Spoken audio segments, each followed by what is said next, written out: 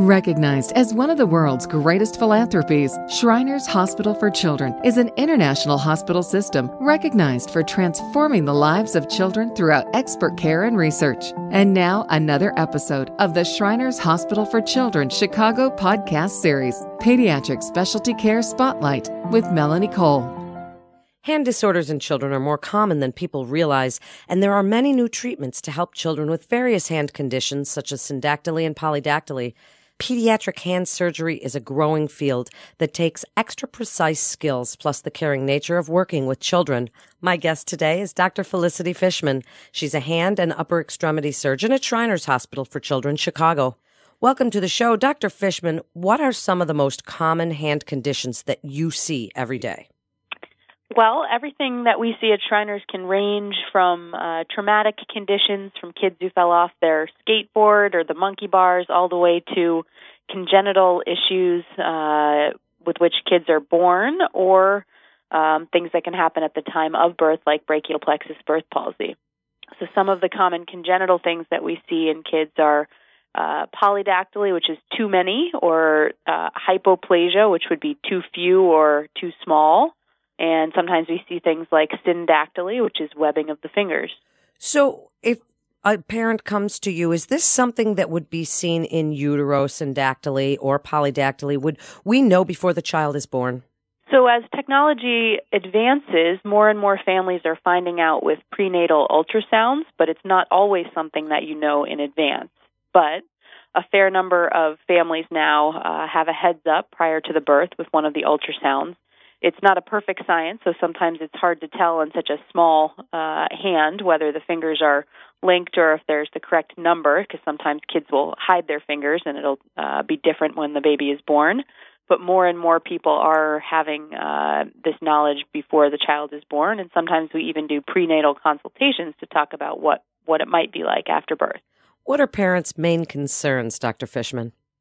Well, everybody wants their child to be, quote-unquote, perfect or normal, and so I think their concerns are how the child will function with whatever hand difference or upper extremity difference they are born with, and whether they'll have pain, how many surgeries they might need to have, and what the appearance will be. So is treatment always necessary? Treatment is not always necessary depending on the condition, and I think our main goal is to work with both the parents as well as the child when the child is old enough to participate in their care to make sure that we're doing things for the child and not to the child. So we always want to make sure that we are helping to improve function or cosmesis if that's something that the family desires to address.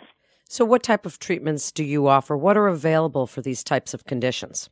So for syndactyly, we often suggest separating the fingers, and the timing depends on which fingers are joined.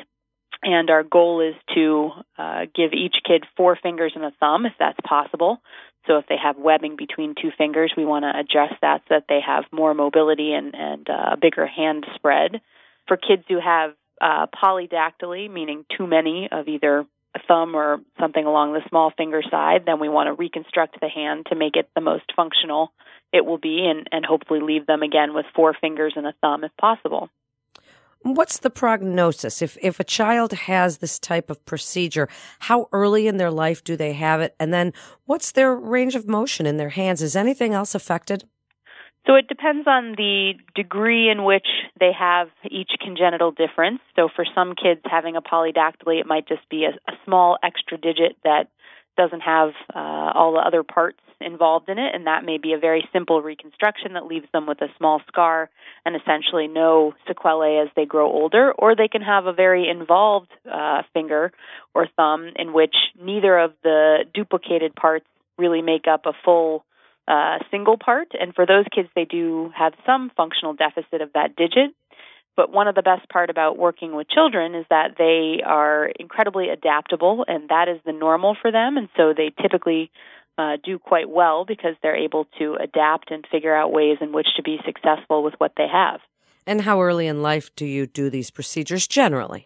Usually between age 1 and 3, if we're able to do that. So around 2 years of age is a pretty common time to be having any of these surgeries, but sometimes as young as 1 year of age.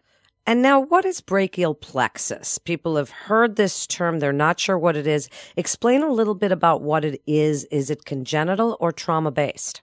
Sure. So I'm not sure it actually fits in either one of those categories, truly. The brachial plexus is a collection of nerves that come out of your spinal cord in your neck area and then helps to innervate your entire arm. So basically it provides all of the sensation and all of the motor power for all of the muscles of your arm.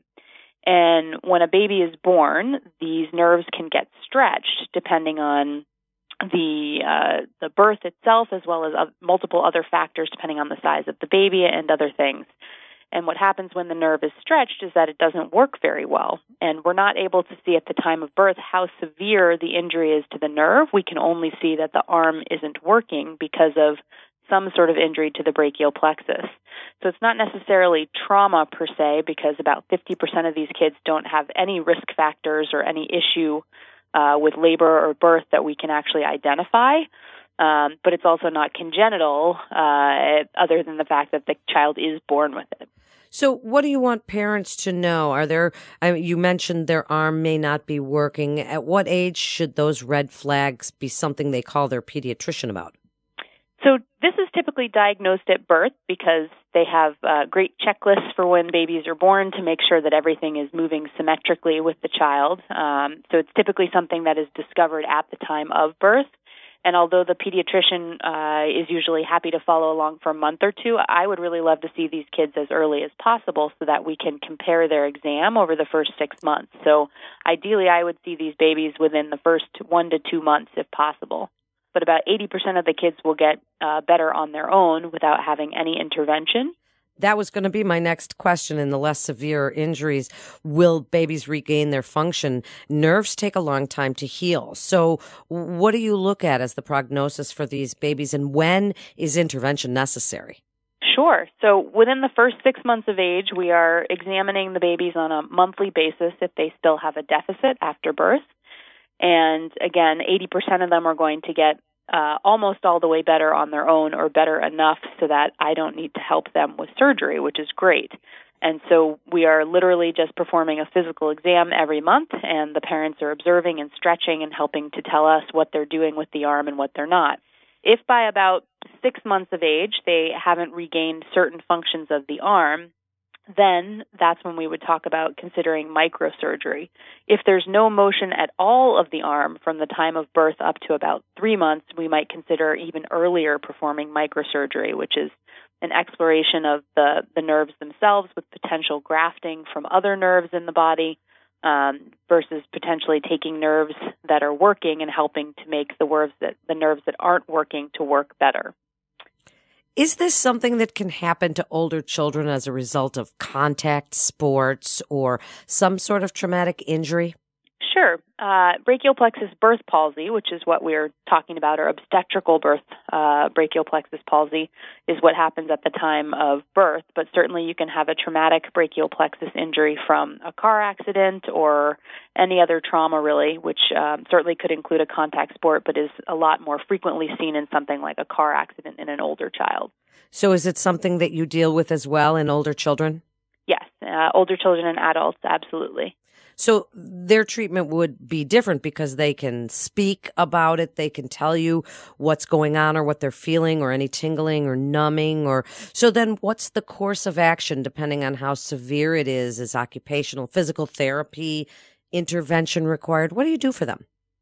So for older folks who have a traumatic injury, such as a teenager who might have had a brachial plexus injury because of a car accident, we would certainly have therapy work with them to make sure that the arm stays nice and supple so that it can be moved passively. And then our options would consist of exploration of the area of injury with possible repair of nerves, possible grafting of nerves, and then later we would consider doing tendon transfers or nerve transfers to try and improve the function of the arm if it doesn't improve on its own with therapy and time. And so wrap it up for us, Dr. Fishman, with your best advice or information that you want parents to know about the field that you're in as a wrist and hand surgeon, and being able to do these kinds of precise procedures and work with children, and what parents should know about it. So I think the services that we offer at Shriners are wonderful in that it's a kid-friendly environment, clearly being a children's hospital, and that being able to offer such a high level of specialty care means that if you have unique problems or basic trauma, that we can provide all of that in one place, which is great since we have therapy there. We have specialists pretty much for any part of the care that they would need, all the way from the operating room to therapy to our clinic staff. So it's a wonderful privilege to be able to treat kids with these differences and to help to make them better or more functional. Thank you so much, Dr. Fishman, for being with us today. This is Pediatric Specialty Care Spotlight with Shriners Hospital for Children, Chicago. For more information, please visit shrinerschicago.org. That's shrinerschicago.org. This is Melanie Cole. Thanks so much for listening.